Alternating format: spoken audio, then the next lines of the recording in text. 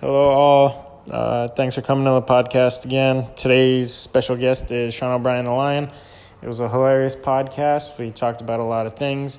I went off the rails at the very end. Shout out to everybody that listens. And after 30 seconds, the music will play. Thanks again for listening. I don't know what's wrong with my Wi-Fi, but whenever I do the podcast with the Wi-Fi on it seems to cut out. So I got off the Wi-Fi and then it just didn't reconnect, I guess. Never works. Yeah. So as I was saying, the party at Steve's house. Okay, yeah. So I wanted to say real quick 2 things. First thing, class 2008 rules. Second thing, I heard on an earlier podcast that I don't remember which one exactly, but Joel was saying something to the effect of that he was gunning for the 4th spot on the podcast.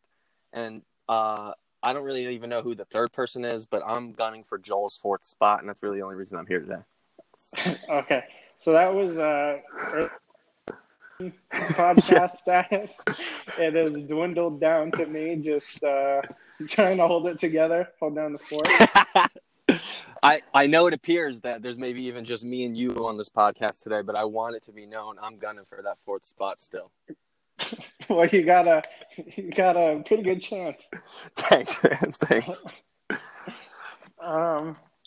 Okay. So I'm gonna paint the situation here, and I'll tell my perspective on the story, and then I'll let you take it from there. So I'm not gonna go over everything that we did before that day, but so Steve's parents were out of town or something, and he's like, "Oh, let's have a party," and I'm like, "I'm 100% down for it. Always down. Why not?" So I believe, dude, there was a lot of people there, and yeah, I remember it was me, you, Steve, Joel, Mark, the bag of Cheetos. That was the bag of Cheetos night. Yeah, definitely a bag of Cheetos was on hand for most of that night, I'm sure. Dude, whoever edited that picture did a wonderful job. Can we say the teacher's name? I don't think it matters, right? Let's call her Miss D. I can't believe someone showed that picture, that awesome picture of me in my youth, to our teacher, our social studies teacher, in 8th or 9th grade or something like that. Really? Yeah, the kind of cute lady who had the big jugs who worked at Walmart also, but she was a substitute teacher at our school. I have a follow-up story with that. Awesome. I know you know who I'm talking about. But yeah, so yeah. Somebody showed her that picture, which is just incredible, and I always thought that it was the most hilarious thing. Wait, was it the actual picture or was it Dorito or Cheetos? The Cheetos Photoshop job was the actual picture, as far as I know. I don't think I've ever seen the original past that. Dude. Oh, man. Dude, how old? How old were we at the time? Was it freshman, sophomore year? I think it was freshman year, maybe. I couldn't have been more than 14, whatever year that is. Jesus. 14, 15, because I know I wasn't. How long ago is that? Jeez, man. Well, we graduated. Let's not do the math, actually. Let's not look into that too much. Okay. So some time ago, we were Steve's party was definitely a Cheetos night. We'll leave it at that. And we definitely may have had some drinks of the elder age. Yeah, and so we did whatever beforehand, and then I remember it was me, you, Steve, Shano, or you are Shano, me, you, Steve, Joel, Mark. I think Burnt was there. I think Gintner was there too. Maybe not. Maybe. I don't know. But there was a bunch of girls there too. Specifically, I'm not going to say her name, but okay, so that's part of the story, so I'm not going to go into that. But there's multiple girls there. Yes. And so we're acting a fool, as we always did in our youth.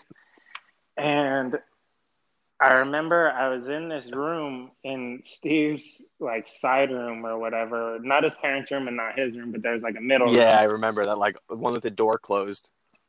Yeah, and I was making out with this girl and ended up having sex with her, and then, oh man, it's whatever.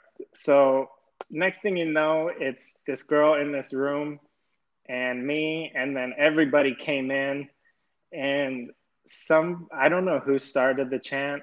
yeah, I don't necessarily infamously, it was the TITS, tits, just over and over and over again, loud as shit, and trying to get this girl to show us her tits.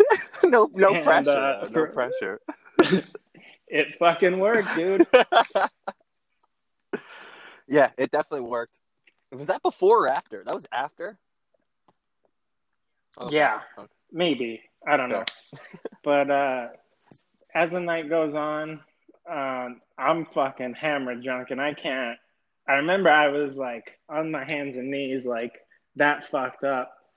And Steve found this shirt that he had that had a stain on it.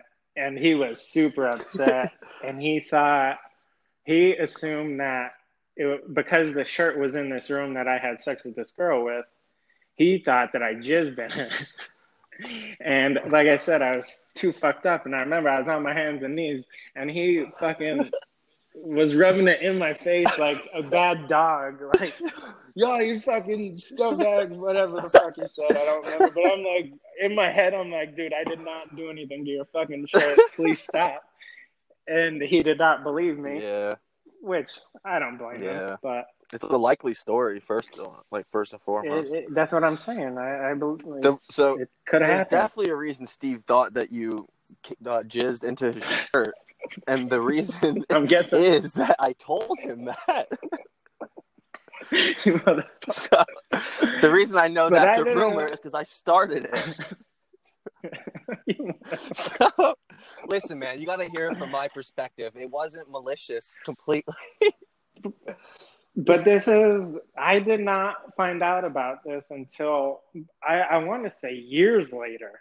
The actual story. Oh, really? Oh, yeah. That's great. Yeah. I don't think it was something I necessarily held secret. I thought I told a few people. I think it's hilarious that it only got to you sometime way later. I wish it got to you sooner. But I think that adds to the story. Way later. I think it adds to the story now, which is probably better anyway. I think it's a little different. Like I said, from my perspective, it definitely played out a little differently. And there was a little bit of panic, and I want to explain what happened. So, as earlier stated, we were maybe 14, 15, something like that. We were young, and we were doing some Cheeto activities, which I'm going to go out there on a limb and say that we might have been smoking some things that didn't include tobacco. Out of an apple. Out of anything we could find. Aluminum foil, apples, whatever it may be. Yeah, but an apple specifically. That was great. But anyway. That got knocked over. Yeah, that was unfortunate. I do remember that. But so there we are in Steve's private room. I guess sometime after you had young lady, and I'm in there getting very, very high out of my mind. And at some point, Steve pops in. Or no, before, stop, break. And you know what comes with it? You get thirsty and your nose gets a little runny. And I had water, but what I didn't have was any tissues. So I'm a clean dude. I folded my clothes. I saw a shirt on the floor. I said, "Oh, it's a dirty shirt. That shirt's going in the laundry." I'm just gonna quick blow my nose in it, throw it back in the laundry. And I will admit now that I understand that's probably not a good thing to do. But like I said, I was under the influence. It wasn't right mind. So what happens next is also probably believable. So I blow my nose in the shirt, and not a second later, does Steve come barging through the door. He's talking about, "Hey, what you guys doing in here? I heard someone's having sex in here." And he's looking around and everything, and then he's like, "Where's my new shirt? I swear, if anyone messed up my new shirt." This is what he's saying, dude. And I'm thinking, I'm with him. I'm like, "Yeah, dude, there's no way." No one fucked up anything, Steve. This place looks good, man. We're taking care of it. And he picks up this shirt on the floor, dude. And I couldn't believe my luck. So I panicked. I definitely panicked. And he said, "Oh my God, what is on his shirt?" You know, an angry, "Oh my God, what is on his shirt?" Angry Steve voice. And I swear, dude, he'd probably tell the story differently and much better. But the part that I remember was that he realized something was on the shirt. And I said, "I don't know, man. I don't know what it is." Was it Josh just in here with that girl, though? You son of a bitch. You sold me. I sold you so quick. And that's the thing. Dude, you could have just said, "I don't know," and that could have been the end of it. But no, you had to fucking specifically blame me. You know, I wish I remembered it differently, where like he was like, "Hey, was this Josh?" And he maybe put some blame somewhere else, but I definitely remember saying the exact words. "I don't know, Josh was in here with that girl." Yeah, so anyway, that's when Steve goes, "Oh my God, no way." Gets really upset, which I didn't blame him at that point. If someone came in my shirt, I would be upset too. As far as Steve knows, there's a big bundle of jism in his new shirt. You know? I don't know if that shit stains. I'm 14. I'm upset too, kinda. So I remember following him downstairs, and he's yelling, and you're like, put it in your face. And it had been at that moment that I realized, man, I better not tell anybody that I blew my nose in that shirt. And I don't know what happened. And I'd like to, at this point, kind of throw the blame around on some other parties, but whoever's in the room didn't say nothing either. I don't remember going into any kind of pact of like, this will not leave this room. So, maybe no one saw me blow my nose. I don't know. There's a lot of questions I have myself to this day.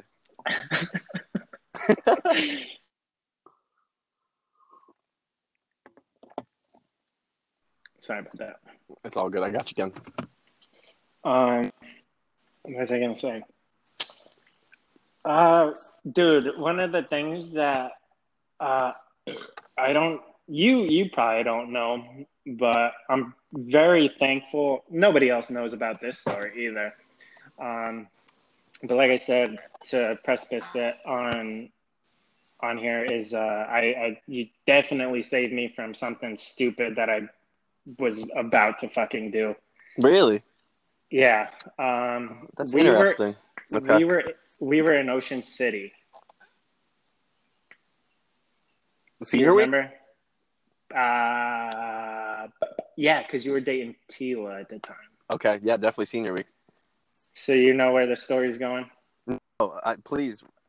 Okay, so it was whoever we had a house with. It was me, you, Steve. I think Joel and Mark showed up like a couple days later. Yeah. But there was a bunch of us in this fucking house just getting shit-faced every day for a week. Right. I mean, there was like one room with like 9 bunks in it. Yeah, dude. Some of those just listening to Joey and Steve bitch at each other was some of the funniest shit I've ever heard in my life. But anyway, you were dating Tila at the time, like I said, and they were there too with their own house, and it was Tila, Caitlin, Kira, the other Kira. Yes, they had a second floor Brittany. balcony. I remember, right? Yeah, okay. And I remember we were drinking at our house, and some of them came over, and Tila told me that Caitlin was about to have sex with Garvey, and I just broke up with Caitlin, maybe. Yeah. And I was fucking heated, dude. Yeah. Like legit ready to fucking murder somebody. Yeah. So I remember I immediately left the house to go over there to whip some ass. And you followed me and you were talking to me the whole time. And like, I was just in this fucking zone of fucking rage and hate. And you're like, "Hey man, don't do anything dumb. Don't do anything dumb." And like, I fucking took off running, like just down the street. Yeah. And you fucking followed me and you're like, "Please don't do anything dumb. Don't do anything stupid." And we got to the house, and I remember I stopped at the door, and like I had this fucking moment of clarity. Like, if I fucking open this door and Garvey's here, I'm gonna fucking murder him. So I opened the door, and it was fucking. I tried to grab a knife too, and I couldn't find one. Oh, good. Yeah. Okay. Oof. Good. And I remember you were saying like, yeah, you probably shouldn't look too hard for one of those or something fucking hilarious or like whatever. So I opened up the bedroom door, and it was Kira, Caitlin. It was bunk beds on both sides. Yeah.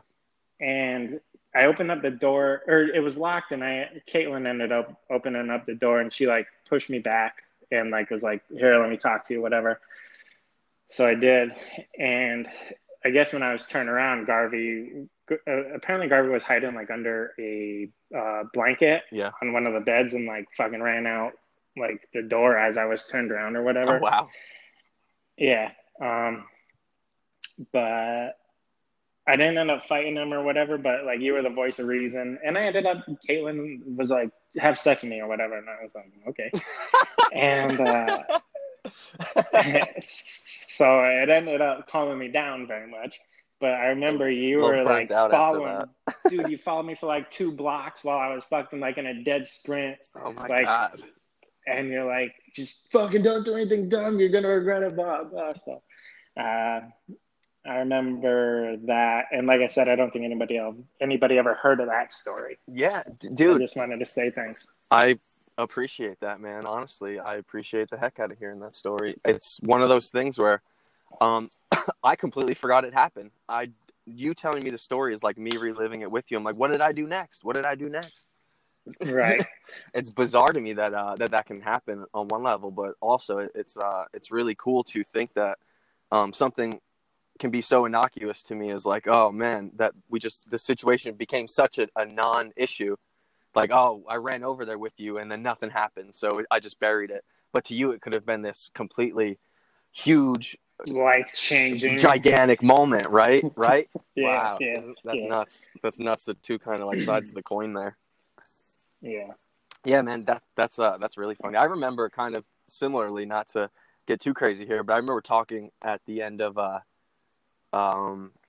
Joe Hart's wedding recently. It was me, you, Joel, and Luke. Kyle. Oh, Luke came out at some. Who the fuck is Luke? Do you remember Luke, Joe's friend from IUP? No. Oh, dude. Okay, he came towards the end, but definitely Kyle was there too. Dude, I was fucked up at that wedding. Yeah. A lot of us were. That was a crazy time. But I remember that was lit. It's like one of those things where it's the end of the night and you kind of remember, but it's like kind of like black spots as well. But I remember we were all out there at the end because we were just being so cold, but not wanting to go inside because I just wanted to continue this conversation for as long as it was like going. Were we at Kyle's car? We were at Kyle's car a couple of times. We hit the little vape, and then we were like right outside of it, just kind of standing in the middle of the road there. Yeah. But that was another time where we got into some crazy stories like that about like things that we had done in the past. And I remember thinking for a few of them, like, man, this stuff's, I remember this one. I don't remember that one. I remember this one. And like that kind of juxtaposition of what's important to one person, what's not important to another is just really bizarre. Yeah. Did you have a story to go along with that or not? I don't remember much of it, to be honest. I think the heaviest story I remember from that was you just kind of telling me like about the time you were in Iraq and just like having to guard some people there, and the commander, an officer, whatever he was basically like, if they move, shoot them. And you were like, man, I hope they don't move. Oh, dude, that was like the first time being on duty. Like we had people that would come and clean the bathrooms or whatever. And dude, I'm like 22 at the time, and I've never been in like this situation. And like you have to guard like 4 or 5 people that are dressed in robes. Yeah. And like looking back on it, dude, they were just doing a job, and it was just like the situation of like everything that I knew at that point was like these guys are the enemy, and they're gonna blow something up. So it's like these guys have a bomb under their vest or whatever. But looking back on it, I was like, no, they're just fucking, this is how they dress. It's nothing crazy. But at the time, it's like you've never been in this situation. Yeah, and I can't imagine the it's weight of fucking it. intense. Yeah. Right. But on a lighter note, I don't know if you remember this story, but for people that don't know, me and you got pretty tight after high school before I joined the Marine Corps when you were going to Misericordia. Yeah. Like, I would fucking go up there and just fucking party fucking every other weekend. It was close enough to drive. It was a great, like, little oasis up there. I loved having people up there. Yeah. And, dude, I remember one time it was the middle of winter and the Misericordia basketball house was having a party. And I remember I saw Bieski there because he was playing at the time. Yeah. And, like, the party ended and I was fucked up like an idiot. And the way the house was it was a long driveway. Super steep. To the house. Super steep, too. Super steep. Dude, and it was the middle of winter, so the whole fucking thing was iced over, dude. I definitely gave myself a concussion, but because I was trying to get down this hill, and I could not fucking hold my balance, and I fucking rocked my head at least 5 times, dude. Like, I would, like joke around, like, oh, I fell. And then, like, after the first time, I was like, holy shit, dude, I'm not going to get down this without fucking brain damage. Like, dude, I remember, like, legit being scared, like, oh, is that the one that's going to fucking kill me? Like, I don't know how many more brain hits my brain could take. Yeah, that's legit what it was. Like, I was legitimately scared, like, holy shit, dude, like, I can't get down this hill without smashing my head on this fucking ice. I can still picture, I have in my head when, apparently we took a picture there together because I can picture us in that house, drunk, just like, I think we were like holding arms, just standing there in the middle of the room where we played beer pong all the time. Yeah. But dude, that house, I have so many memories, but almost all of them almost all of them, Josh, involve people dying going down the driveway at the end. Yeah. Really? I'm pretty sure that house got shut down almost after like the first semester we were there, which was the fall semester, fall into winter, or maybe even the first year for the spring semester it made it. But it only did like 1 year, and we partied there as much as we could, like every other weekend or every weekend, because there was no fraternities or sororities at Misericordia.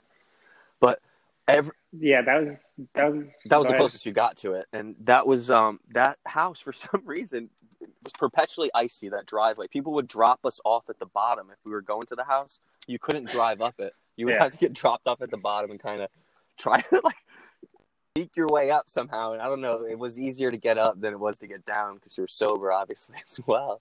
But man, I remember seeing like young girls just trying to go down in heels and smashing their heels, smashing their heads. Jesus. Just playing. People, the next day, you would go to the cafeteria for breakfast. And you would literally see people just like jacked up, and you'd be like, basketball house, right? That damn driveway.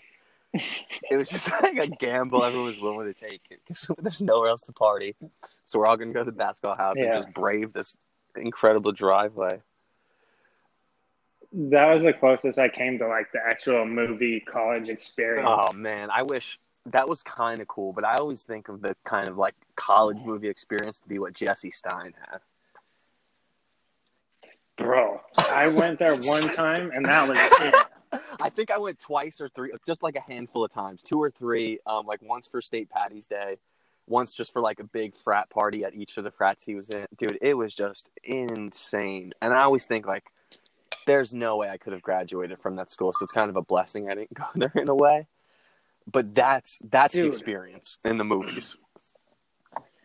Yeah, dude, now that you mention it, I was there one time, and it was during football season, and he was like, I don't know if he was still a pledge or whatever, but he had to go set something up at the frat house. So I hung out with his friend while he was going to set shit Was it up. Miami? And, dude, like, it might have been. That sounds so familiar. But, dude, it was like 10 o'clock, and it's just me and this dude, and we're starting drinking. And like I said, I've never had like the college experience, like especially the frat house experience. So it's just me and this dude, and we were playing like quarters or something. So we're just, me and him are going back and forth just drinking. And dude, it's like 11 o'clock. It's been like an hour, and I'm fucking wrecked. No idea of like how to pace yourself for that type of setting either, right? Because you kind of want to show out, but you haven't even left the dorm yet. Zero. And so whatever, my phone rings, and he's like, all right, I'm coming to pick you up. And I'm like, holy fuck, dude. Like, he's like, the night's just getting started. And I'm like, oh my God. And dude, like you said, like, you can only piece things back together so much. And I remember I was playing beer pong, and it was me and Stein and these two girls, and I kept slapping this girl's ass. Casually. Very casual. Over and over. No, like fucking, like I'm trying to commit a fucking felony assault charge. Like, and I remember every time Steins would miss and the ball would go fucking roll away, dude, it would take me like 20 minutes to fucking, like, after seeing like triple of them, like picking the right one with my hand. And I remember we played beer pong, and I was slapping this girl's ass. And then I remember I was wandering through the house, and I got yelled at for going in the wrong room because I was like looking for the bathroom or something, and the rest is just black. And then the crazy fucking thing is I wake up and Steins is fucking drinking again because it's Saturday. I remember because it was a Saturday and Penn State was playing at home, and one of the running backs, he knew like one of the running backs or something, and his dad was being interviewed, and I remember he was on TV and them explaining the situation, and I was like, how the fuck do you guys do this like every fucking day? Situation, right? Yeah. It was fucking intense. But that was like the one and only time I went down there. I've never been able to do that second day drinking to begin with. I'm always the guy who's like hungover and needs at least to like the afternoon at best of the next day. Same, but that Penn State experience was especially out of my league. It was like those guys they don't stop. Like, it's like a weekend is just the party because there's food trucks after. The frats are just stay inside the frats. You could be there all night.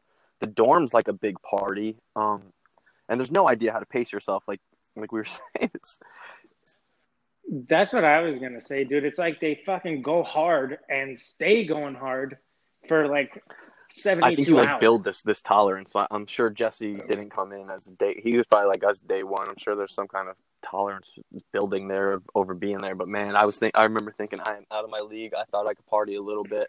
I've done some keg stands. I played the beer pongs, won a couple times, and then I got there, and I barely remember it because it's every time I've gone, it's I black out before we leave the dorms.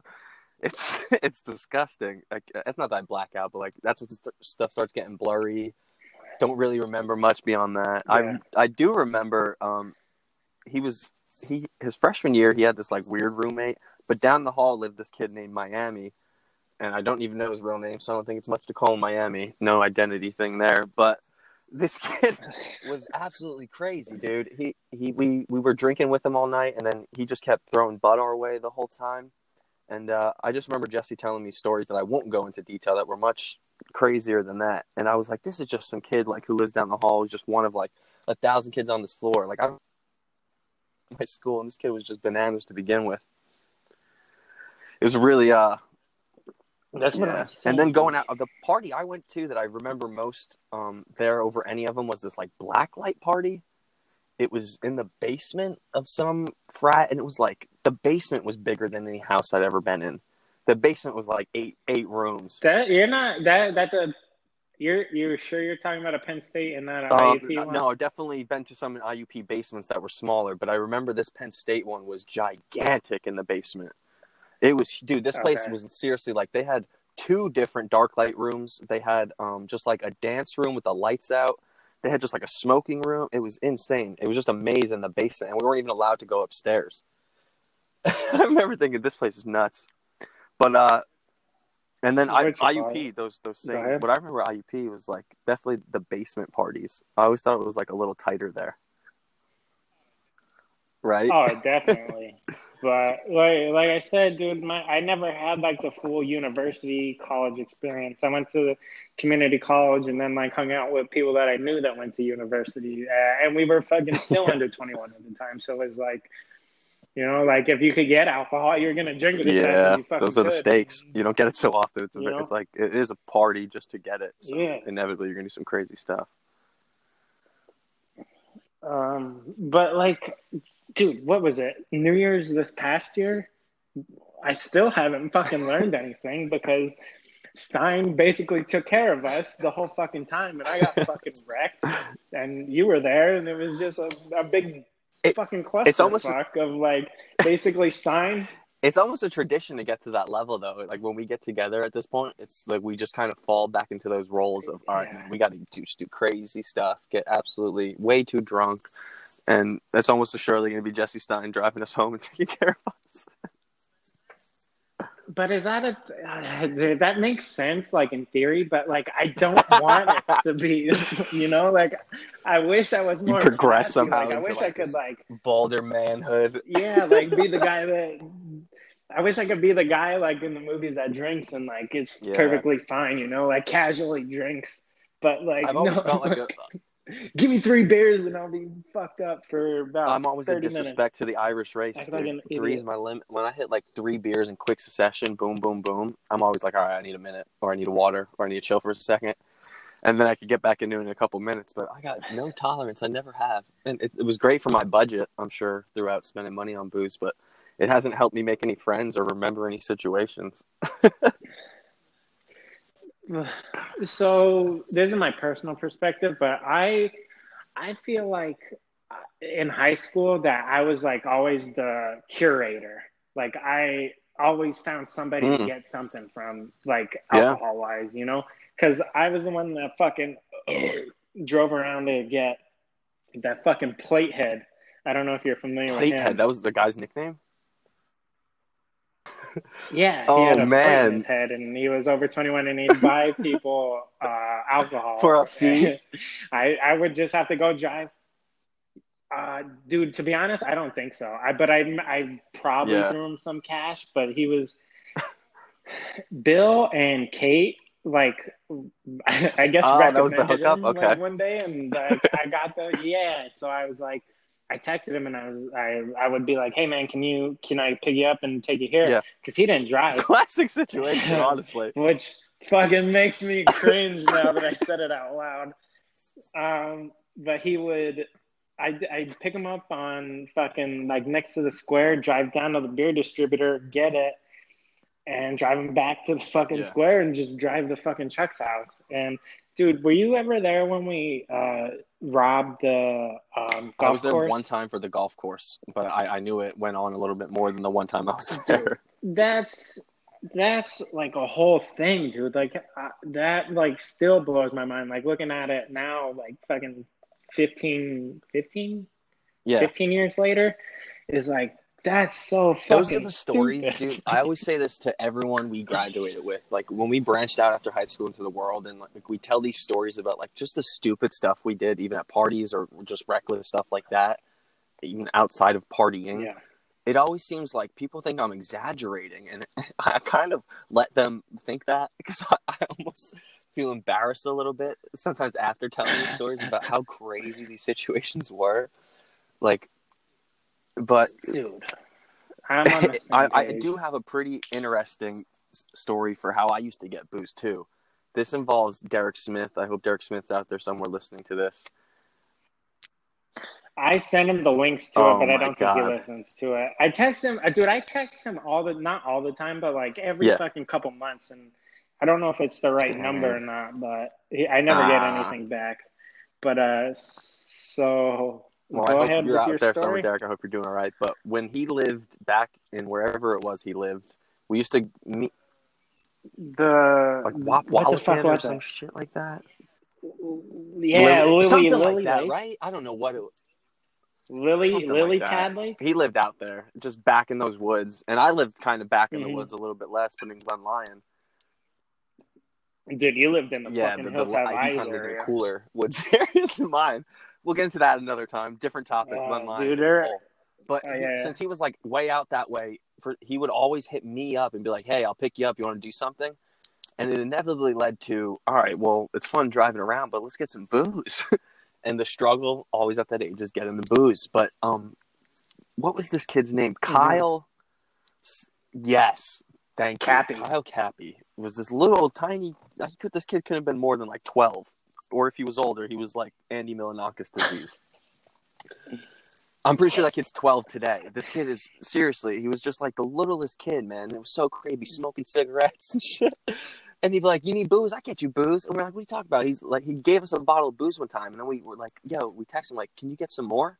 And he got us a couple more bottles, and finally we were like, how are you getting this stuff? And he let us in. He was like, "All right, well, don't tell anybody, but I'm stealing it from one of the bowling alleys in town that is now shut down."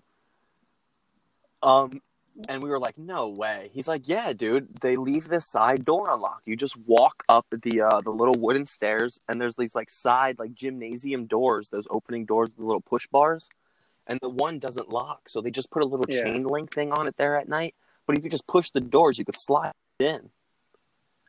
And we were like, "There's no." So we drove him over there. He did it, hopped in, went in, came back out with the bottles. We got the bottles, went to Derek's house, got crazy drunk. But inevitably, we were like, "Yo, we gotta go in there. We gotta see what this is about. It's not enough to be an accessory to robbery.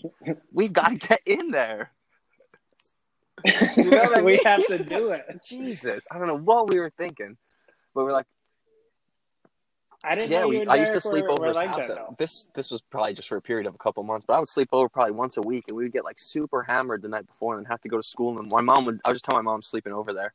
And we'd get really drunk and have to go to school the next morning. And we'd be hungover, or we'd end up skipping school and go to like Pizza Hut buffet or something. Yeah, that was a fun little period. I didn't know that. It didn't last very long, but that was definitely a fun little time. But yeah, dude, so we were like, all right, we got to get in there. We got to see what this is about. And I believe there was one other person with us, and I don't want to throw him under the cart. So I won't say who I think it was, but I believe there was one. Who? I'll say who I think it is. No, I don't think it was Mark. Anthony? I don't think it was Mark. Maybe it was Mark. I wish Mark was here to verify that for me. I actually think it was initials B. Jason, if that helps. Okay, so anyway, I was like, there's no way we could just kind of let this kid go in. We got to go in there. And the next time we picked him up, we're like, all right, we're going to go in with you. He's like, fuck it, come on. It's a crazy little kid. So we all just get in line, run up the little side stairs, go inside. And, dude, it just led to this little side door of the bowling alley. It's the bowling alley with all the lanes and the lights were out. So I'm familiar with the bowling alley, and I know it had that little bridge. Yes, not that side, the other side by the cemetery. Okay, so I'm at the cemetery, and looking at the building. There were these wooden stairs that went up to this one door on like the second or third floor, however high up it was. Is it like the left side, of the side closest to where they built that like beer distributor place now? Okay. Closer to the yeah, it was that door right there. The stairs are torn down now. There's no more stairs there, but those stairs used to lead to that door, which opened. And I think it led right into the bowling alley room, and it was really weird because it was dark, but there were still like those overhead lights in the lanes, and it was really creepy. And then Cappy just leads us right behind the bar, and dude, it's just exactly the situation you would think it was. It's a bar full of liquor, and it's like we like a bar, as in like they were. Is it like brand new bottles, or like stock, or it was the bottles like at the bar. They were a few of them were half drank. We would try to take ones obviously that were more full. If it was like an empty bottle, like, all right, we're gonna leave that one. And there's no way these people weren't noticing that like we're taking the bottles right from the bar, which in hindsight was pretty dumb. But that was the first and last time I ever went in there, so I'm not really sure how that went down. But we're in there. We're just grabbing as many bottles as we could hold. And then I remember we took the giant glass jar of beef jerky, which was so good. That thing lasted probably about 2 days. That was so good. Yeah, but we got booze that way one time, and that place shut down later. So I feel comfortable telling the story. And they also found out it was a grow op, which I wish I knew at the time because we were in there after dark, and there's almost surely giant plants that we missed out on. But that was like after was that how like, it went? Condemned, wasn't it? I don't know, dude. I heard about it in the news. I wasn't around that area at that time, so I don't really either. But man, I don't think I've told many people that story. Hopefully, it's pretty well under wraps. Yeah, dude, the first time I ever hung out with Derek, I think I met Yeah. him through Jimerson, but it was me, Jimerson. I think you were there. Eddie Berkowitz, Glen Lion kid, I Eddie remember him. Berkowitz. I think he was there. Yeah, The dude, you call it Juretta. that? Yeah, and I don't remember. The only thing I remember is Derek driving that little red Fiat, not a Fiat, Fiesta, Ford Fiesta. Yeah, That's what it was. The little red Ford Fiesta he's that was such a like big way too dude. small for his big ass. Yeah, and we were driving to his house, and I was staying over, and we were gonna get fucked up. And he's like, "Get ready for the jump," and Dude, he's fucking pins it, dude. And we're doing probably like 70, but it's the engine is yeah. a little engine, but it's loud as fuck, so you think you're doing 200 miles an hour. And dude, he hits his fucking like speed bump or whatever, dude, and fucking gadoosh. And like, I'm like, what the fuck just happened? He's like, that's the jump, dude. And I'm like, well, that's kind of cool. But we ended up going to his house, and we ended up we were just in his room, dude, and we were just drinking and getting fucked up, and his mom or dad would come in and be like, what are you guys doing? And he'd be like, nothing. Yeah. And I'd be like, okay, and that was it. like as we're fucking wrecked. And I remember he had this chest of where he kept his alcohol. And he's like, watch this. And he's fucking wrecked. Oh, and he just man. starts headbutting this chest. And he fucking broke through it. And like I said, dude, it was the first time I ever hung out with him. And Chuck was there. That's who it was. And I was like, what the fuck? Isn't it crazy? I was like, these are my I can't wait to hang people. out again. We do it tomorrow. When I was it was me, him, and Jimerson one time as well in his room drinking, and we knew that if you like fuck with Derek and you're like, you won't do it, he'll be like, no, yeah, I will. So there was this full bottle of Fifth, the Jose Cuervo. A Fifth is like the big bottle, right? I'm so beer and alcohol illiterate. Yeah, dude, I don't know. People call it not like the huge handle. one, but the good sized one you get if you're going out to a party.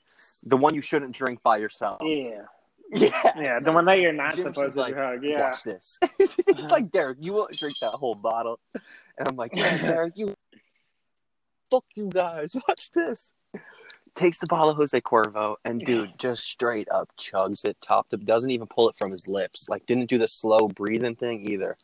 Just chugged it. And we were like, man, he's a big dude. And, like, he can drink. We've seen him drink a lot, but this is going to be bad.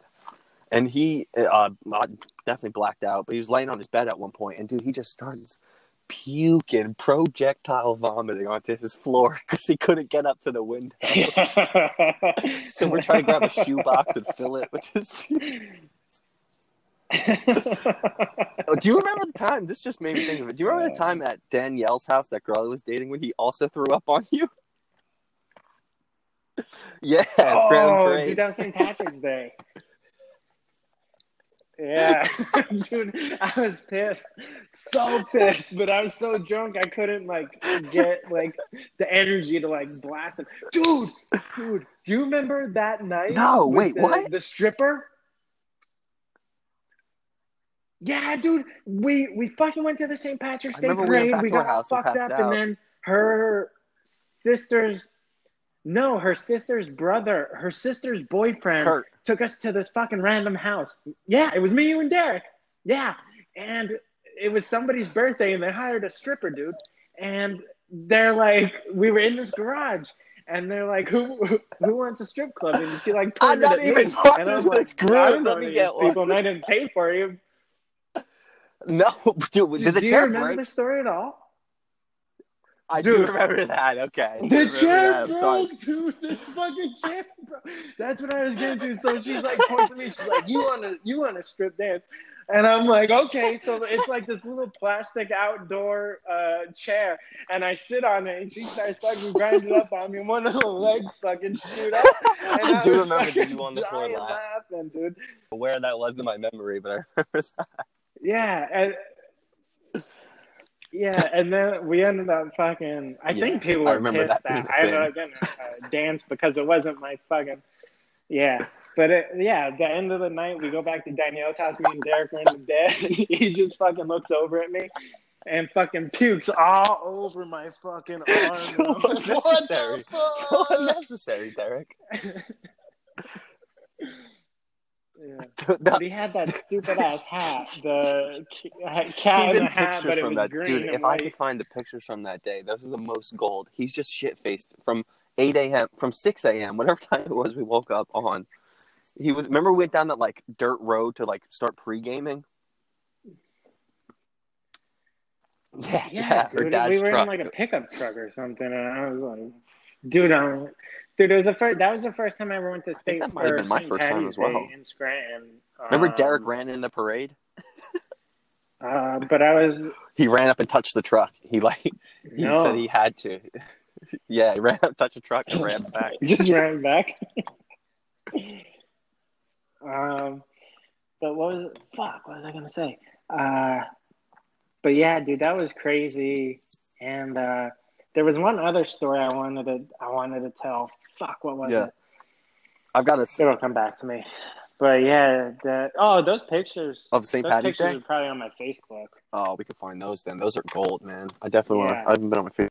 I got to check that out. That's probably a good call on your part. We're probably going to tell the same story. Hopefully this is the one you have in mind. Does it involve Derek Smith? God, man, we got to get. So before I forget, I don't remember. We got to do like a Legends of Party Past podcast where we do a separate one with Clarissa King, Steve Shifka, and one with Ryan Burnt, where they all talk about having parties at their collective houses. That's the story I wanted to tell. That is the story I wanted to tell. But to answer your not question. But yeah, dude, that's basically all I do is talk about all the fucking retarded shit that I did that nobody else wants to basically admit. But I don't. There's only there's legit 5 people that listen to this, and I don't know who the 5 people are. I imagine it's the one person that I'm talking to, and then probably I send it to like 10 people. So I don't know who the 5 people are. Shout out to those 5 fans. people, by the way. I will admit I'm not a listener on every one of them, but I'm about 3/4 of them. Life happens. That's okay, man. Like I said, I do it because it entertains me, and I get the fucking. I listen to them back because I edit them, and then I come up with the intro and whatever. So, dude, they fucking crack me. It's therapeutic, up I'm sure, in some kind of way. Dude, like I listen to them, and when I laugh. When I'm talking to the person, I laugh at the exact same time, the exact same way. So it's real trippy. But to follow up on your story, are we talking about the time? No, I was going to just bring up one quick story and do that, but I hope you laugh very hard at this later and remember it. Were you in the truck when we went down to Ocean City with Derek when we picked him up in the morning? Oh, that time going to senior week, Derek we picked him up at I remember it was in Danielle's truck again. We picked him up to go down there. I think you were in the car because you were there with us. I remember we blacked out the window. Yeah. So we had there was this. We went to some field we pulled over at to pee, and Derek was to start off. We picked Derek up at 7 a.m. This dude's drinking Malibu Lose or something like that from the Tech 9 song.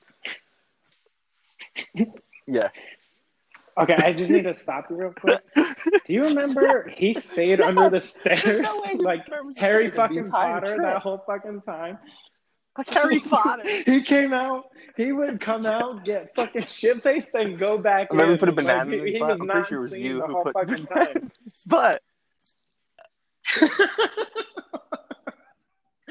I remember I fucking was eating cereal. I was fucked up, and I fucking ended up tossing it all over the kitchen, and ended up blaming it on him. And he was like, in the morning, they were like, "Darren, why'd you throw cereal all over the place?" And he's like, "I don't know, man. I was just to come out." full circle. And I was like, that was me at Steve's house, you piece of shit. Yeah. Anyway, yeah. No, but dude, karma's a thing. Yeah. So that whole trip is picking him up at 7 a.m. You just did the back end of how the front end was. This dude was probably blacked out from the time we picked him up. He was just the most fun kid to have around. We stopped in a field, and we were like, "All right, Derek, we're just gonna get out and pee." And these bushes were like tumbleweeds, really high up. a lot of like grain everywhere. And I just remember him booking into the field, and you'd see his head bobbing up and down because he was running so hard, bobbing up and down. And then out of nowhere, it just stops. He just disappears. And we're like, oh, okay. Guess he fell. You start yelling, Derek, come out. Okay, no response. So we all, as a search party, had to go through these grain fields and like weed through him and find this guy passed out on the ground in the middle of the weed field. Get him back to the car. He gets in the car and we found he's passed out. He's like, I'm sure was he like, passed out? Did you find broken him? leg in a football game, carried him off. Yeah. How the fuck does that happen? Dude, like you're just running and like your I'll brain see, shuts off. This Like looks that's good. it. But do you remember the best? I'm pretty sure it was you who tried to take him into the bathroom. Said he had to go to the bathroom later on the trip. And I think it was like a Boston Market or something. We went in, and I thought it was you who took him into the bathroom, and he just pissed all over the entire bathroom. And they came out, and they were like, I'm going to kill him. I'm going to kill him. And you just like, I'm pretty sure you just threw him on the ground. Like, you just let him fall on the ground. And like, I'm going to kill him. He just pissed all over the entire fucking place. We just got into the car and hightailed it out of there. But I thought it was you, maybe Steve. I can't be sure. Somebody was super duper mad at him for just literally this guy. They said he pissed all over the walls. It was like that scene in Dumb and Dumber. There's shit everywhere. Yeah, but our drunk friend pissed it in a Boston Market. Yeah, Jesus. But yeah, the story about me, dude, I think I had alcohol poisoning. But I think about it a lot, dude, because we were at Burnt's house and Billy Lawson, I want to say, was the only one that had his permit because he was driving somebody's car in front of Burnt's house and trying to park it or something. And he had cool that Mitsubishi. Joel was jealous of. That dope one, yeah. And so we're, dude, like coming full circle again. I remember Caitlin showed up with Kira because I want to say Joel was dating Kira at the time, and you guys had a ton of fucking weed. And I remember looking at this like mountain. I'm looking at this mountain of broken up weed, and I'm like, I don't smoke, but that's a lot of weed. And like somebody, I want to say it might have been Bill Lawson, that was like, this is like less harmful to you than alcohol is. And I was like, yeah, fucking right. That was some advanced foresight. I'm like, he's probably fucking right, dude. And like I said, I think about it all the fucking time. Dude, I think about it all the time. Because, like, if I smoke, I'm, like, fucked up for a few hours. But I'm like, there's only three things that happen. Is this really hurting me? Happy, and sleepy. Like, and that's it. Sometimes you get a little anxious because it comes. I think of that fucking thing, too. I'm telling you, that beats the hangover every time. You know? Yeah, dude. Like, you get function fucking the next day or fucking hours later. Or on it. But I prefer not to do that. But what was I gonna say? Yeah, Caitlin showed up, and I don't remember what happened, but dude, I just started drinking liquor like straight out of the bottle. It was green. I remember that. It was green and red pucker. I remember that, and I was like, fucking bottoms up. And I remember you had these fucking glasses on, sitting on a beanbag, and you're like, "Oh, I'm juggling," and I remember I was wrecked, dude. And I remember I was on my hands and knees trying to crawl out the fucking door because I was about to throw up.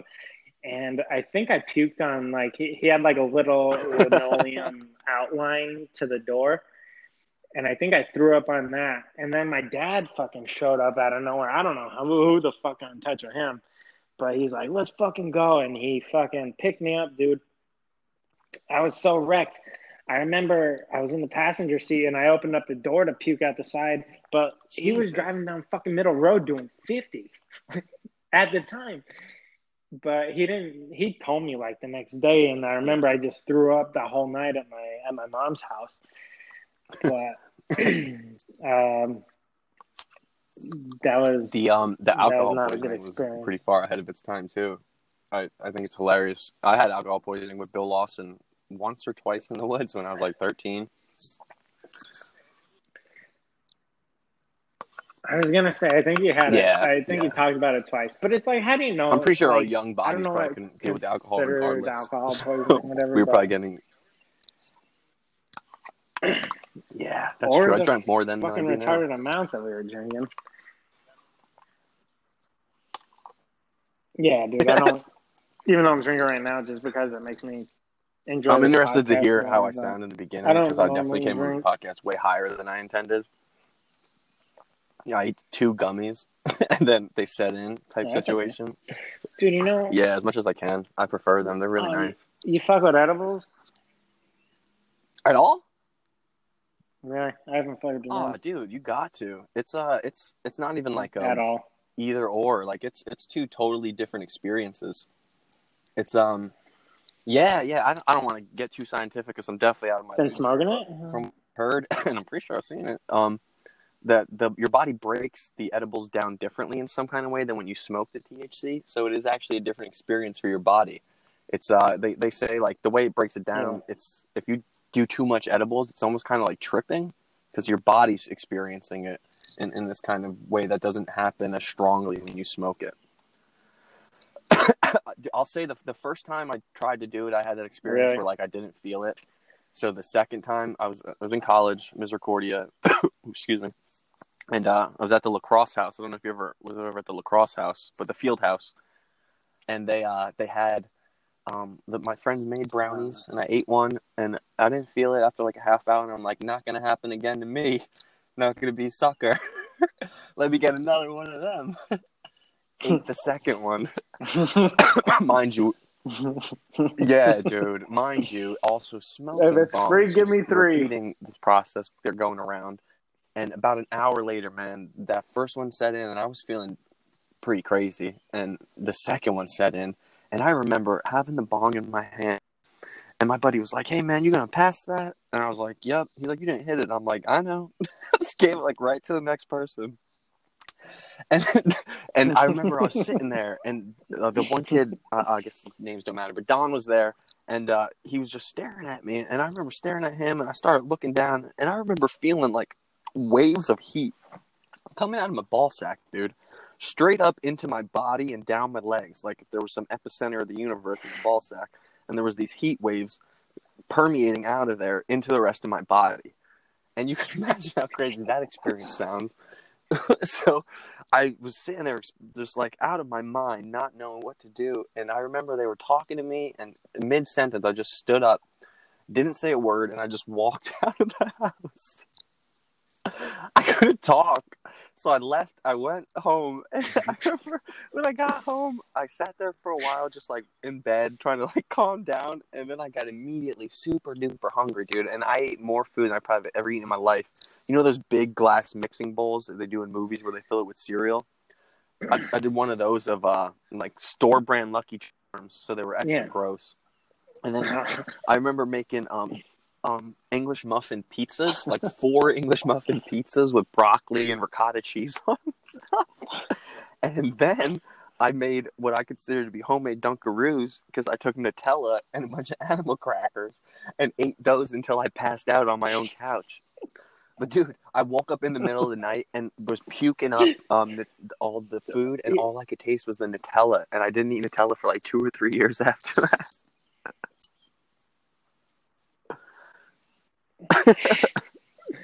Bro, like okay, so a couple things. When I smoke, dude, like I had a little pipe that I got given to me, and I would like take a hit, and then like I would get so fucking high.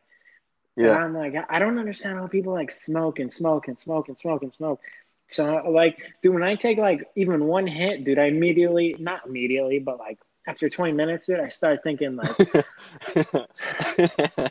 like what the fuck is reality? Yeah, what the fuck is the purpose of life? And dude, I don't want to think about that. I just want to fucking relax. And I'm like, yeah, dude. But I'm like, it's no matter the amount that I smoke, dude, it's even if I take like a little fucking puff, I'm like immediately start thinking about that. And I'm like, fuck, I fucking hate I hate this.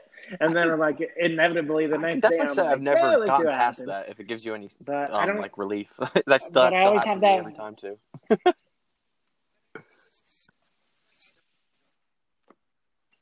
But it's like I don't enjoy it. But like after, like I start thinking about like what is life, what is fucking reality, and I start telling myself like you're just high, Yeah. just fucking hold it down for a few minutes and you'll be good. And then I start thinking like, what if I die? What if this is it? What if I smoke this and I die? And then I start telling myself Yeah. like, you're not gonna fucking die. You're just high, and that's like, just hold on for another couple minutes and you'll be good. And then that's when I start feeling okay and like. But I don't know how people function high, dude. It like freaks me out. Like I don't know if just the fact that I like haven't done it as much as other people. I definitely think there's some but I don't know variance how from people person to take like person. multiple fucking huge bong hits. Bill Lawson told me that like if he smokes, regardless, if he smoked weed for the past 10 years, he takes a couple rips off of his little pipe and he's just as high every single time. There's no like tolerance build up for him. Like he doesn't experience that. And I don't know if it's a matter of like different from person to person, or if it's just a matter of kind of becoming satiated and you kind of get used to it. Like if you drink beer, you probably get used to drinking beer after a while and you can drink more, like a tolerance, like anything else. But there's definitely, you're not the first person to tell me that. So I think there is something That's what I'm to saying, the fact that I think people really kind of can maintain that pretty low tolerance. But on top of that, I want to say that regardless of like, I definitely consider my tolerance higher now. But even so, that first 20-minute experience is always like, no matter what I do, it's always just this incredible head rush and like out of where I want it to go experience, like almost too intense. Too intense is the perfect way to put it. And it happens to me every single time, regardless. And what I always the only consolation I have with everybody, it's a trick I told myself, I'm sorry, is the 20-minute rule. I think we talked about this. It's like there's a 20-minute rule where if I say, okay, if you're still thinking you're gonna die, or your heart won't stop beating, or you're just having these like sweaty out of body experiences in 20 minutes, I will personally take you to the hospital. But like at the end of 20 minutes, you always settle down into like some kind of calm groove, or something else happens to get your mind off of it.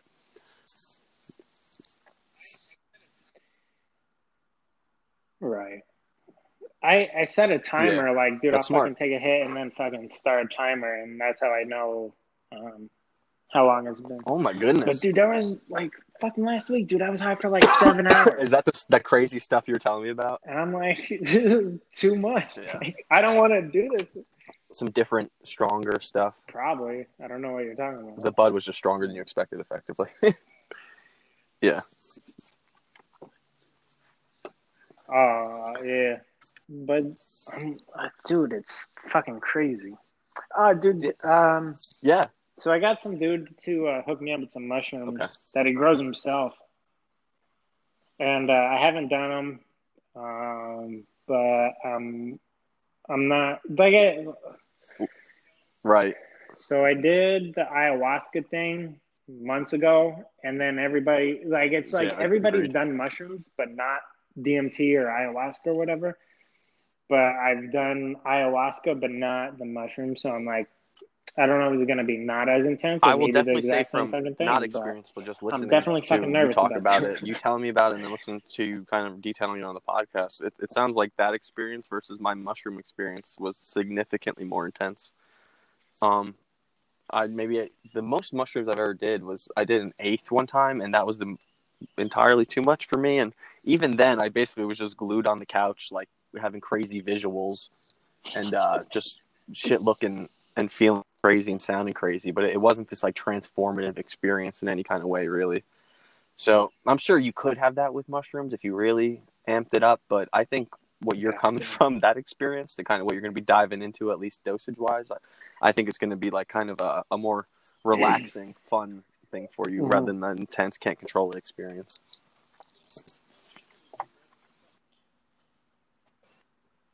Yeah, so like I said, the dude grows them himself. He's super cool, and then he said like it takes about 5 hours for the whole thing, beginning to finish. And then he gave me like advice. He's like, just fucking sit in your bed, listen to music. That's good advice. Like, fucking that's definitely go. something I think. And I was like, I wouldn't necessarily. I mean, from my experience too, I'm sure it has to do with dosage. But acid's a little bit stronger. I think with acid, you want to do that with somebody else, or at least I do, just for that like comfort.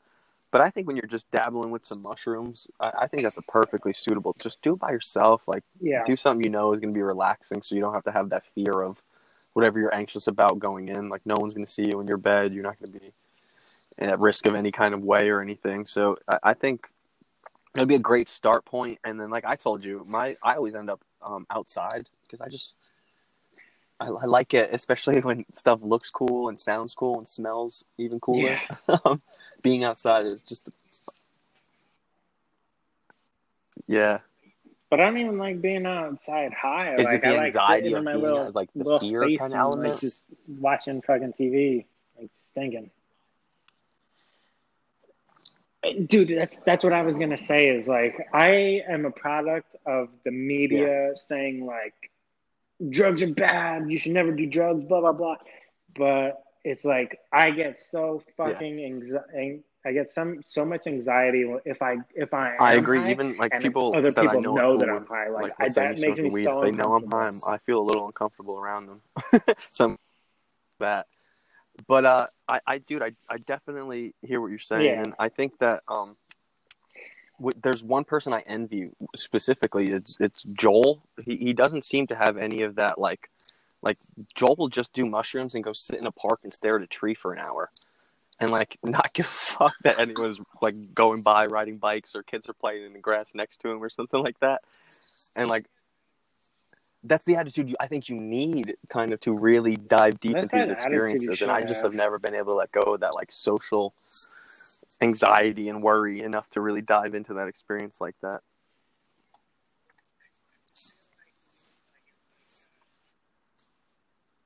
I just feel like, dude, like it's like Ted 2, where he's like, this weed's called Help Me Get Home. And it's like, can you help me get home? I feel like, dude, if I leave my apartment, I'm never going to be able to get back. You'd be all right eventually. And I don't think you'd have like this almost drunk experience where you wouldn't realize where you're at. You would very much know, like, all right, here's where I am, and I'm in this place, but stuff might look a little crazy. I remember one time I was at I was on acid and looking out his front door and was really kicking in, and the house across the street just started like shrinking, like breathing with the earth, dude. And I remember thinking, oh my goodness, here it goes. But I was also in this like safe space with Joel, and like I wasn't having any of that worry. So I think if it was like sunny, it was also nighttime, which was nice. But if I was like out on the porch or out on the street looking at this house, it might not have been as enjoyable.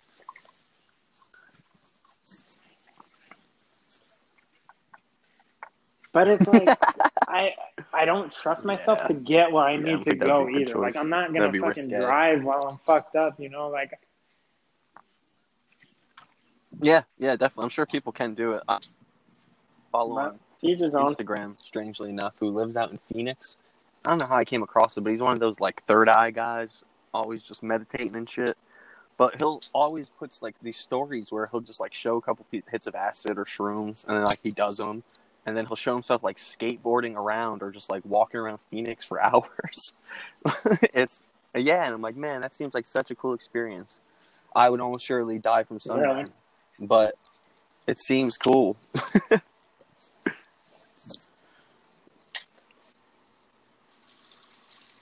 Yeah.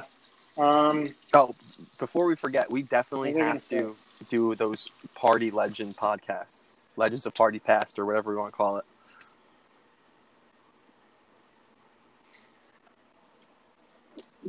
Dude, that's what I want to get. Like I said, that's all. I want to get the hosts though, because I think that'll bring like a lot more perspective. Like, we probably have these like crazy stories, but imagine like being Clarissa or being Ryan or being Steve. Oh, dude, like Burnt. He has a first name, guy. Who the hell's Ryan? Oh. That's so funny. Is that the best? You know what's so funny? I don't know. I'm so glad Joe Hart's not a girl, because if he got married, I would still call him Joe Hart full name forever. I just can't say Joe. For some reason, I just say his full name, Joe Hart. Yeah. Okay, fair, but yeah, still, I like that. I say Joey Hart. Like, I throw the Y in there.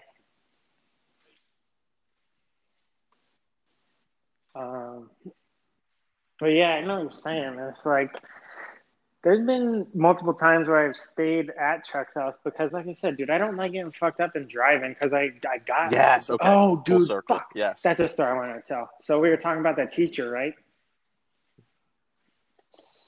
Full circle. the So frat house I in was Nanticoke. fucked up at the frat house in Nanticoke. Oh, they call it the frat house. I don't think I was Mark ever there. Anthony and Cameron Cox's house. Yeah. Yep. That makes. Anyway, Yeah, so we would Chad. give. Oh, I miss It was Chad. Mark, Cameron Cox, and then Chad Shuttle. RP. Yeah, rest in peace. So I got fucking way too drunk. I did things that I don't want to talk about, but I ended up driving. I was naked, ended up driving, and I ended up crashing on Main Street into that teacher's No way! What a coincidence. the handrail that goes up to her house. Did she know it was you? Yeah, I know, right? Okay. But Did you tell her? yeah, like after the fact. But like I didn't fucking knock on her door and like, hey, smash into your shit, dude. I fucking drove away. My car ended up being totaled. Like I ended up driving it from Main Street, and so I was going like I was leaving town, and Yeah. it was like right at that Kosciuszko. CVS intersection, and yeah, that intersection. So slammed left, fucking threw it in reverse, went the opposite direction, and I ended up beaching my car at the beer distributor in the little fucking grass. It was totaled. Lot Would you go like right get there. it later or something? Yeah.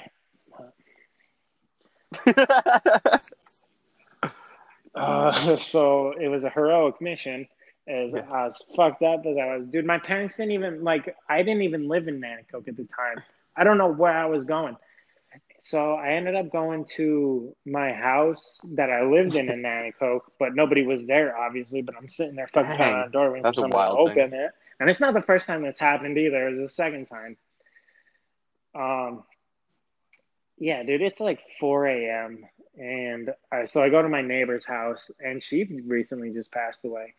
But old lady, probably in her 80s, 90s. Already just I'm pounding on her door. She opens the door. She's fully dressed because it's 4 a.m. and that's what old people do. And yeah, dude, and like it smells like old people in her house. And I'm like, fuck. But I fucking sat down and right before I passed out, I reached for my phone and I fucking pulled up my phone and opened it and hit my dad, and I was like, tell my dad where I am, and handed it to her, and I passed out, and next thing I know, my dad's shaking me awake. Yeah. And then my dad ended up fucking picking me up, and I remember the sun was coming up. He called the tow truck to get it towed to down by Dreamwhip, and he's like, stay in the fucking car.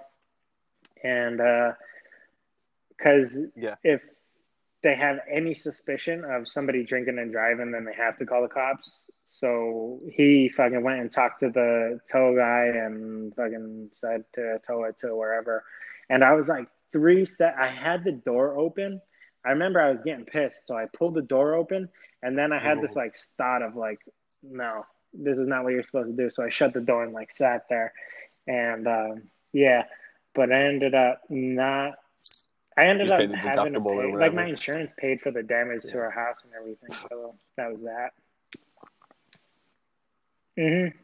So nothing crazy, but I was like, dude, that's why I don't get fucked up and drive, dude. It's irresponsible. It's like they try and tell you in high school or whatever, middle school, as a child, and then it's like, it takes you a little. Right. I don't want to put anybody else's life at risk to kind of for understand. me being fucking They can tell you that stupid. when you're that young, but it doesn't really mean anything.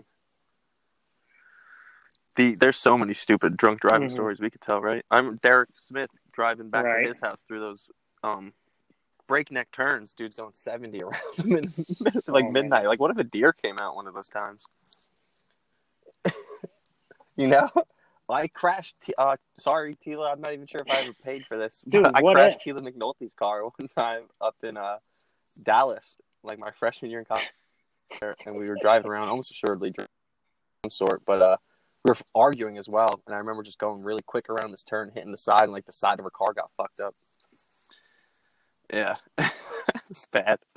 I remember the cop came and he was like, "How fast were you going?" I saw the speed limit sign said 25. I was like, "I was only going 25." And he's like, "That's crazy that there's all these like brake marks all over the road." We're talking about Tila and her car. Yes. Oh, so I guess to recap, I was driving. We probably were having a few drinks that night or just arguing like college kids do. And I remember we came quick around a turn and their side of her car got like all side of the road. It was like a little hill. And I remember when the cop came, he was like, "How fast were you going?" And I remember seeing the speed limit sign said 25. So I said, "I was going 25, officer." And he goes, "That's so weird that there's all these like burnout brake marks all over the road here." And I didn't really have a good response for that. I said, "Yeah, that is weird." So I'm not sure he bought the story or not. Either way. Right, he really said that? Yeah, dude, he really did. He was like super sarcastic about it. I remember that. But your response. Yeah, I had nothing. Yeah, dude, man, that is crazy. Yeah, I don't know. I wish I had something better to say. I don't think. I think my mom may have paid Tila's mom, so hopefully this whole thing is right. But let's just put that in there. What? Oh yeah, we didn't get in trouble. We got put in the back. I don't think he even suspected anything. He just put us in the back of the cop car and took us back to Misericordia, and at Misericordia, Tila's mom picked her up. And I'm pretty sure we broke up shortly after that. That makes sense. Yeah, it was one of those things, you know. It's hard to come back from that. Had sex with her mom. You would have? Hell yeah. No, dude, no. Nuh-uh. That's a hard no for me. I wish I could be funny and say yeah, but that's a hard no. Really? Hell yeah. No. Not. Oh, dude, I don't know. Maybe because I saw her, like, more and closer up. Me and Tila went to daycare together. So our mom, dude, made it. Dude, we might be going somewhere deep with this. So Tila's mom would pick her up from daycare, and like I'd fucking just. That's when I would see her. Yeah. Dude, that's fucking weird. Maybe what happened is there's some Freudian plot twist about how that was your ideal of a mom, so you secretly had a crush on her. Bro. You know? Bro, okay, so I smoked like 5 minutes ago, so this is really fucking me out. Hit me. Freak me out, man. That's deep, brother. Yeah, it's that settling in time now. So, dude, what's the purpose of life here on Earth? You ever think about that? I think... I'm totally kidding. Fuck that. I think we're in a simulation, dude. Do you really believe that? I think, dude, I seen the other fucking side of the curtain. There's fucking people that know what they're doing, dude. The mechanical elves are real. Whatever. Dude, this is so funny you say that. So I wrote down a couple talking points that I want to talk about here, and we talked about none of them. But there is one thing that I think is kind of funny that will come full circle. I was watching this show called Hate Thy Neighbor. It's about Vice. It's by Viceland, or Vice, whatever you want to call it. They make some good shit. Dude, they do. And this one's hosted by this guy. He's a comedian by trade. His name's Jamali Maddox. And he goes around like interviewing like all these like fringe group of people, like neo-Nazis in Pennsylvania, or like black separatists in like Philadelphia. And just this one episode, he goes and he interviews these they call themselves like sovereign persons. They're complete freedom, live in Montana. They don't even have driver's license because that would mean they're like obeying U.S. laws. And the end of it, like at the end of each show, he kind of gives this perspective, like his take on how he feels and like meeting with everybody. And he gave this like really crazy, which I thought was a really like good example. He's like, you ever see that movie The Matrix? And it's like they're in the simulation, and like when they're in the simulation, there's like steak and it tastes good, and like they're kind of being bullshitted, but they're really just plugged in. And then they fight, and then when they get this freedom, they get it into the like they get out of the matrix and they get free, and it's this like totally shitty place where they're eating like fucking mush, and like their clothes are rotted out, and they're getting chased by space invaders the whole time. It's really awful. And the guy's like, I kind of think of it, what's the cost here of complete freedom? Like these people who live up in Montana, like, yeah, they're all free, but like this guy can't afford to go visit his son because he doesn't use US money. So it's just like this idea of complete freedom, I think, is like kind of crazy. You know what's crazy, dude? I always want to be a fucking monk, dude. Just fucking work out and fucking meditate all day. No fucking worldly possessions. That would be I think you would, if you did that for a day, like, no, I'm sorry. Like if you did that for like a week, I think you would just reach this level of understanding that most people won't get to in their lives. I just think there's such like an absence of reflection. And Bro, that was my ayahuasca experience, dude. Like I said, dude, I fucking seen the other side of the curtain, and they told me, like, you can't make a wrong decision. Like everything that I want and that I'm here for, everything that I want and need will fucking come in time, but I can't rush it. And that's the worst part that's killing me, dude. Like I talk about, or I've only told a few people. But dude, I want kids. Like up until me and Amanda, dude, I was always against having kids. I was even against having a fucking wife, dude. I was always like, I'm just gonna be single forever and whatever. Yeah. But once I met Amanda, I was like, no, this is the one. And then like we started talking about having kids or whatever. And ever since then, it's like I want to have kids, and it's just about finding the right person to do it with. And and that was like the reason that I wanted to marry or whatever. Sure. Shit. And then, like I said, I had the ayahuasca experience, and it said to just fucking everything's gonna come in time, dude. And it's like I know I'm repeating myself, but it sent me through this fucking like test of going through my past and like not changing anything because I am on the right course. That's interesting. Some wide perspective. What's that? Some like really wide perspective, some like big picture perspective. Yeah, and it's like just fucking wait it out. Like not necessarily wait it out, but just fucking go through life. Like this is the process, you know? Yeah, that's something I think that definitely it's permeating with me right now, and I'm sure a lot of people. That idea of the journey is the experience is kind of how I think of it too. And it's like I'm always in such a rush to get somewhere or to do something that I often lose the experience that I'm having right now. I kind of talk about with that's recurring in my life all the time. I always find myself having this situation where I'm looking for the next thing, and I'm so hell-bent on getting there or achieving this goal that the fun of any fun that I could have now kind of gets lost in that. Like if someone asks me to go out to, you want to go up to the Poconos for the weekend? I'm like, yeah, man, that sounds fun. But in my head, I'm thinking, I'm going to waste all this money. I'm going to be like back on all these other things. I'm going to be back on all this. Like I won't be trying to get with my goal. So I'll foresee the fun to get where I'm trying to go. And I think that I need some kind of experience like you had with that trip to kind of give you that experience, that perspective that this journey, this thing you're going through is really what you need to learn to enjoy, because wherever you're going, and it's something that I think you could, for myself, not to sound like crazy spiritual, but I think anyone can look back in their lives and think of something that they really wanted that they have now. And I think it's, if you can find those examples, you could kind of reinforce that idea in your brain, hopefully over time, and come to terms with waiting is something that will eventually pay off. But man, it's got to be hard for a lot of people, and I know it's hard for me to do the waiting, and it often ruins the experience. The waiting, I wait so anxiously that I don't enjoy any of the time between now and where I'm trying to go. Dude, okay, so like I was at the end of my rope, and I was like, dude, like I was suicidal.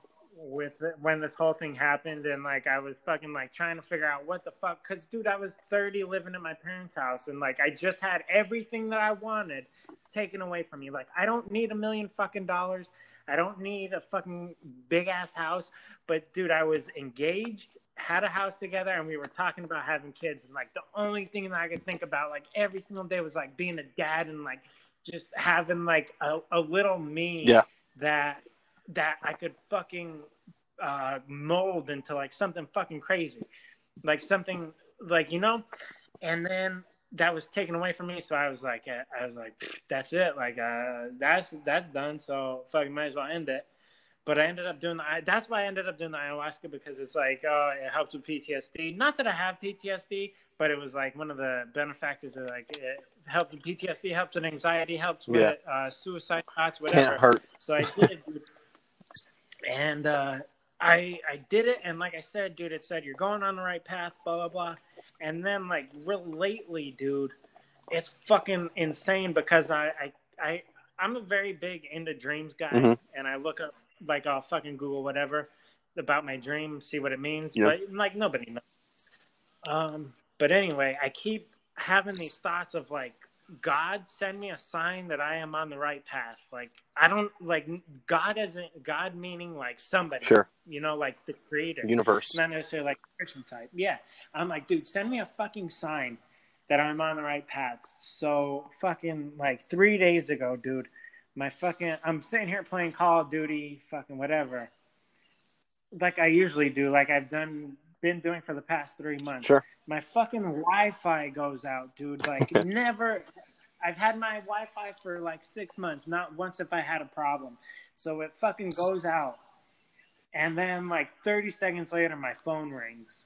And it was my friend that was on the podcast, the last episode, Wesley Quesada Castro.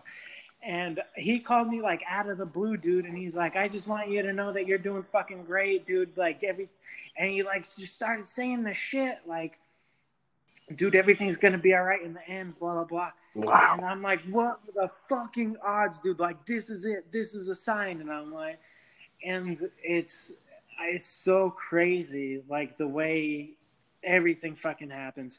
I am super fucked up right now, though, but damn. No, man, I think that's profound outside of your current state as well. I think there's definitely something to like, that. Send me, dude, it was like for a few days too. I'm like, and that was like, dude, I get high and I say these things and I'm like, dude, send me a sign that I'm on the right path. And like, what would I accept as a sign? Like, what if I drive past a billboard that says, hey, you're doing great? Like, should I take that as a sign or should I disregard it? Right. You know? But like, it's hard that's to register. A clear fucking sign. That's pretty clear, dude. Yeah, and I'm like, dude, I was like sitting there after the conversation and I looked up at the ceiling and I'm like, dude, thank you. Because I'm like, there's somebody there that fucking is listening. And it's weird. Dude. It's so fucking crazy. I got to try that. I'm going to try to put it out there and see what comes back. I'm going to try to put it out there into the universe and see what comes back for me. Dude, there's people that are fucking... The mechanical elves, dude, I saw them and they said... Don't fucking change it. Just fucking go with it. Sure, there's some deeper wisdom in that I could learn from as well. Did I ever talk to you about this thing? I think it's a commencement speech, but it eventually got turned into a paper by this guy, David Foster Wallace. It's called "This Is Water." Dude, I just saw like a YouTube video talking about it. Somebody might have sent it to me, but I didn't watch it. So if anyone out there... No, it was Bruce Lee. I'm sorry. Fair. That was completely different. If you check it out, or if anyone else listening ever wants to check this out, there's 2 different versions. There's like the full speech version where it just shows the words on the screen of what he's talking about. And then there's like a condensed, like 10-minute animated version where it kind of illustrates a couple of the topics in the video. But the guy basically gave this commencement speech at a college, and he talked about like this analogy of... He starts it off, he's like, there's these 2 fish swimming by in the water, and they see another fish coming by, and they say to the fish, beautiful day, isn't the water nice? And the other fish goes by, he says, yeah, hey, have a good day. And then he thinks to himself, water? What the hell are they talking about? And it's like this idea of like being present and like understanding where you're at, and it's... Oh, dude. Sorry. No, it's and I think it perfectly... idea of kind of being present and remembering that it's it's one thing to know that, and it's one thing to know that, yeah, you're in water, or the example he gives in there is that you're in a grocery store and you're struggling in line. It's like one thing to say, yes, here's the situation I'm in over and over, but it's an entirely different thing to be able to live that and be present and know that you have to make this choice to look beyond that. And what I wanted to ask you was, hopefully that these lessons, your ayahuasca trip, this seems to be the first one where it really manifests itself and really has come true in this context outside of that. But I wanted to ask you if outside of that sign, has this stuff kind of carried over into your life, and have you seen like any kind of signs of what you saw in there being out here now besides that? Not necessarily, dude. I guess there is signs, because like something will happen that'll make me laugh, and I'm like, that, like somebody did that to make me laugh. Okay. Like not somebody physically. There's like a connectedness that's still kind of with you. Yeah, but dude, like you were talking about, like, oh, I'm not gonna spend my money to go do this thing with my friends, right. you know? Dude, ever since I could remember, I was always like, fuck that, dude. I'll pay whatever money that I have that can get me through whatever the fuck we're gonna do, you know? Like, if we're gonna hang out for $100, dude, I'll give you $100. Like, if you want to go out and drink, dude, I'll spend all my money until my bank account's gone, because like, that's what life is, dude, is experiences. And like, I have these friends that I want to experience things with. Like, people ask me like, hey, do you want to go to this fucking stupid fair thing that I know I'm going to be miserable at because I hate fucking animals? But yes, I'm going to go fucking do that because it's like an experience. Sure. But I don't know. It was weird. I love the idea of the experience, and something I've struggled with is I've always signed up for the experience, but it's another thing just to go to it and say, yeah, I did it, but that's one thing, and it's another thing to actually be present, enjoy it, and really have fun. And I think that's the hard part. That's the thing is like, dude, me and my brother went to Europe, like backpacking for a month, and he would like he'd go see like the sites or whatever. Maybe that's what he was there for. I didn't really talk to him about it, but like we would Airbnb everything. So we'd go to these people's houses, we'd check in, whatever, and then I would immediately go and find a CrossFit gym and like start mingling with people and start fucking talking to people, taking pictures, whatever. And then I would go back to the house and like we'd eat and then sleep, and then like the next day, like we only spent 2 or 3 days in each place, and we went to fucking like 100 different places. But I would like be like, hey, this is where these CrossFit people told me to go to get something to eat because it's fucking local and it's not a chain, whatever. So we would do that. But like he would like stay in these Airbnbs and then like go to these museums, and I'm like, nah, that's not for me. Granted, I went to like the Louvre and Notre Dame ones. And fucking Venice, yeah, dude.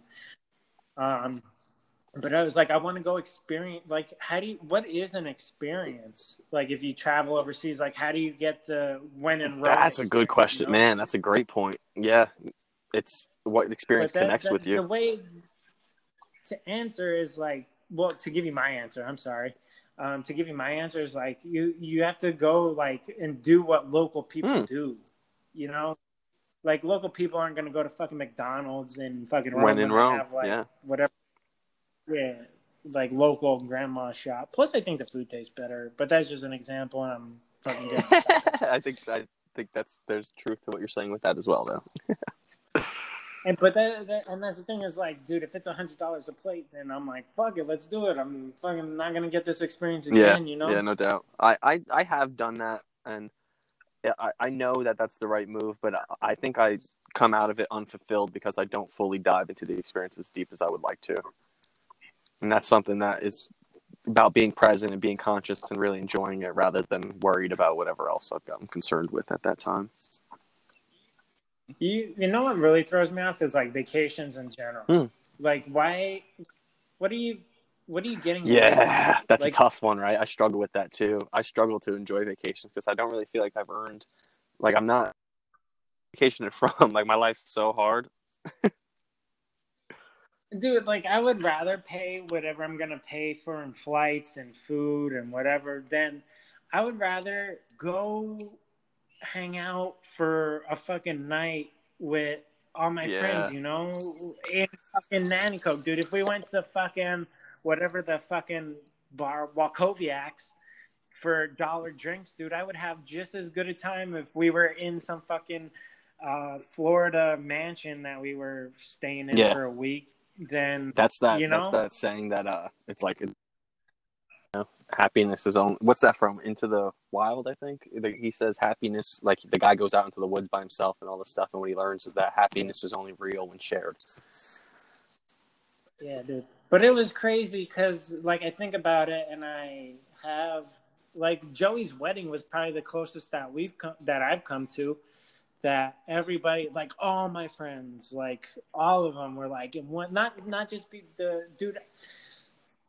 So I was thinking about, like, having a wedding, and then, like, all my friends, like, military, high school, fucking whatever the fuck, like, all those people, like, all in one place, like, and like just having a good time is like the ultimate, you know, like that'd be an awesome experience for you, somebody who had all those different chapters. That'd be particularly like interesting to get all those people together. Yeah. But like, why do I have to get married to do that? Like, why can't I just like, hey, this is what it's hard to get everyone together, so you need a large occasion where people feel like they have to come. Just tell everyone you died, dude, and then surprise them when they'll show up for your funeral. Yeah, how about a casket? DJ, and the wall turns and there's a DJ there. Like Hey Arnold's couch.